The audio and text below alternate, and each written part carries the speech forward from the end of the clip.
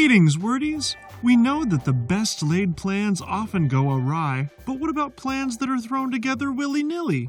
There's a word for such an approach. It's ad hocery.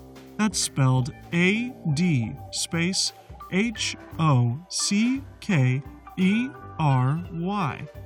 Ad hocery is a noun that means reliance on temporary solutions rather than on consistent long-term plans.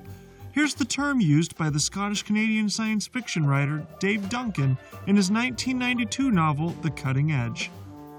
Bearing the lantern, he led the way through what seemed to be a pantry, up a short and narrow staircase with squeaky treads, emerging in the center of an odd-shaped hallway.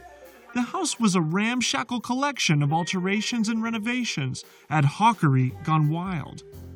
Ad hocery is formed from the familiar adverb ad hoc, which means for the special purpose or end presently under consideration. For instance, a committee might form ad hoc to deal with an issue. Ad hocery is usually used somewhat contemptuously to emphasize short-term thinking and a lack of preparation, but occasionally the term suggests improvisation of a more productive and welcome variety. The related word adhocracy, which emerged about 70 years after ad hocery and is a blend of ad hoc and bureaucracy, refers to a management style or organizational structure that responds to urgent problems rather than planning to avoid them. Build your vocabulary according to plan over at Word of the Day by Dictionary.com.